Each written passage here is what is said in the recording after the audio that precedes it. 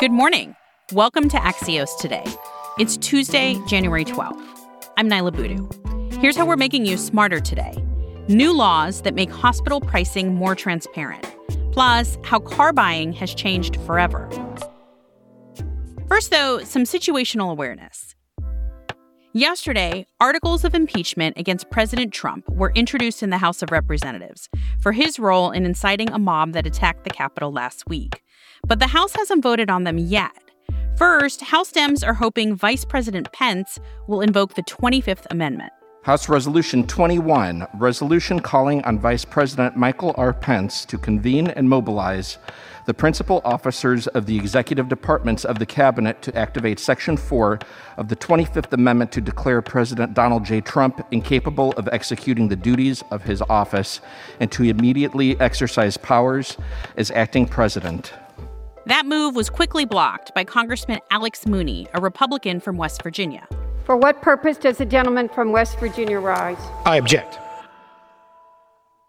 Speaker Nancy Pelosi said later in a news conference they'll give Pence until Wednesday to enact the 25th Amendment.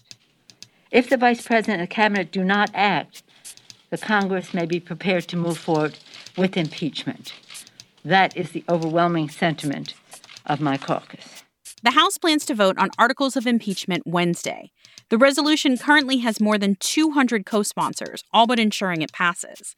Then it goes to the Senate, where Majority Leader Mitch McConnell has said it would not be brought to a vote until the Senate is scheduled to return on January 19th.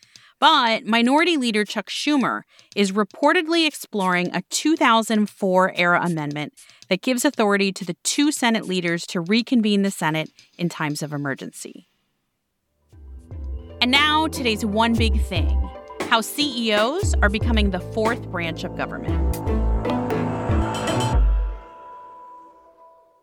As Congress moves forward with impeachment proceedings, corporate America is pulling the plug on political donations. First, it was big tech banning President Trump from social media sites, but now big companies like Dow and Marriott are saying they're not going to donate to lawmakers who voted to object to the Electoral College certification.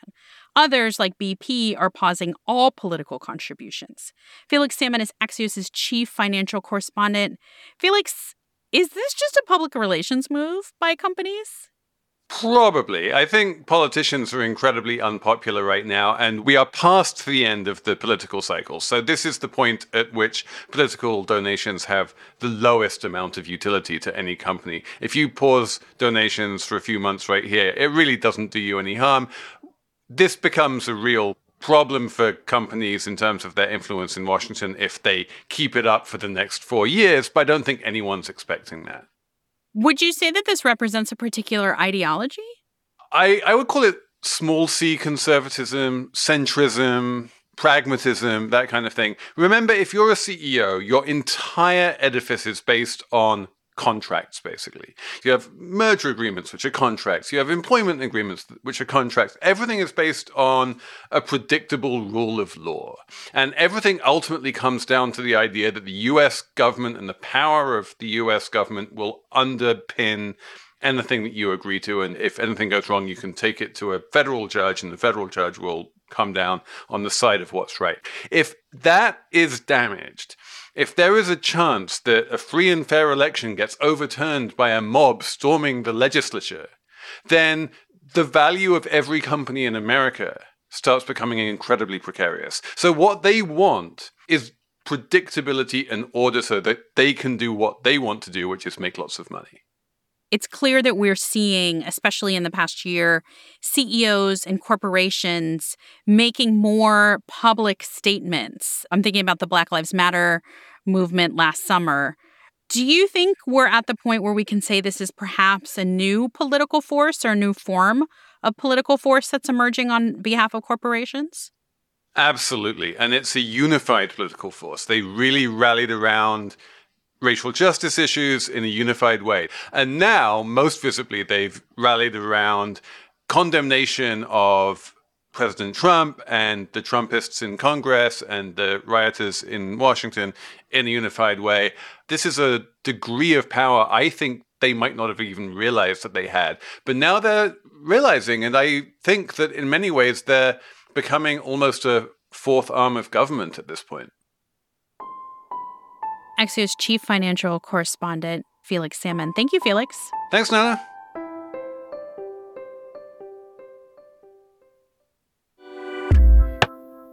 In 2021, the start of a new year also means a new rule for hospitals around the country. Usually, they keep rates they've negotiated with insurers secret, but now hospitals will have to post prices online for every single service, drug, and supply they provide.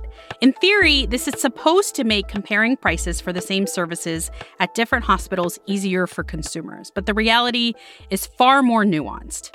Dan Weissman hosts a podcast about the cost of healthcare called An Arm and a Leg, and he is here to explain more. Good morning, Dan. Hi, Nyla. Dan, what do you think consumers need to know about this new law? That it exists, and you could, if you're dedicated, go look up a bunch of things and try shopping around. The second is there's really only certain situations where it seems to me like it's going to be useful. Like there's this really dramatic example that came up in my reporting where there's a woman who thought she would have really liked to have this information. Her name's Sarah McSalka. Her son, Cameron, fell, gashed his knee wide open. You hear this crazy screaming, crying coming. She wanted to shop around, so she took him to the local urgent care clinic where they post the prices.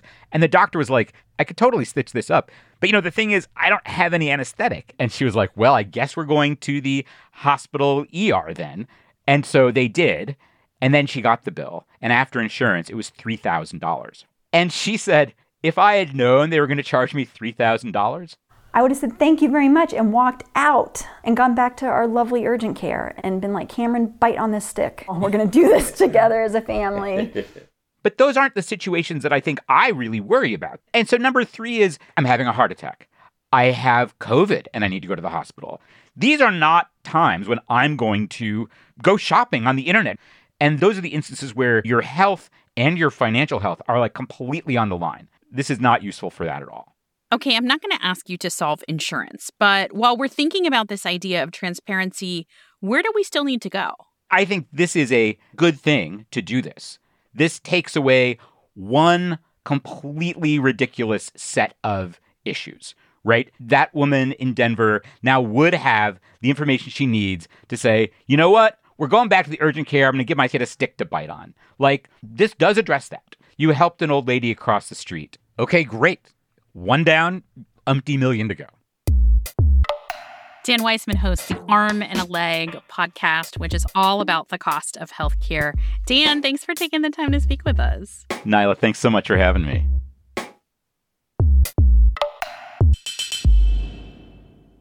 It turns out that it just took a global pandemic to drag car buying into the 21st century, and these changes are likely to last forever, says Joanne Muller, Axios' transportation reporter, who is joining us now from Detroit. So let's talk specifics. It's not just virtual car buying. What else has changed in the process because of the pandemic? So now you can just do the transaction in about 15 minutes online. You tell the dealer via email what it is you want. Some dealers will bring the car to you for the test drive. And you can sign the paperwork and you can arrange for delivery. And then even after you own the car dealers are beginning to realize that they need to provide service that's sort of like concierge. And they'll pick up your car and they'll take it back to the dealership and they'll do some maintenance work on it. And so it's really getting to be a much less painful experience. What has this meant for car dealers? Car business can be rough sometimes because the margins have gotten thinner and thinner. But what's happening, surprisingly, during this pandemic is that the car dealers are actually more profitable than they've ever been. And it's partly because they're doing all of their sales online. They don't need as many employees because a lot of it's done virtually. And they're making money hand over fist right now. Joanne Muller covers transportation for Axios from Detroit. Thanks, Joanne. Thank you, Nyla.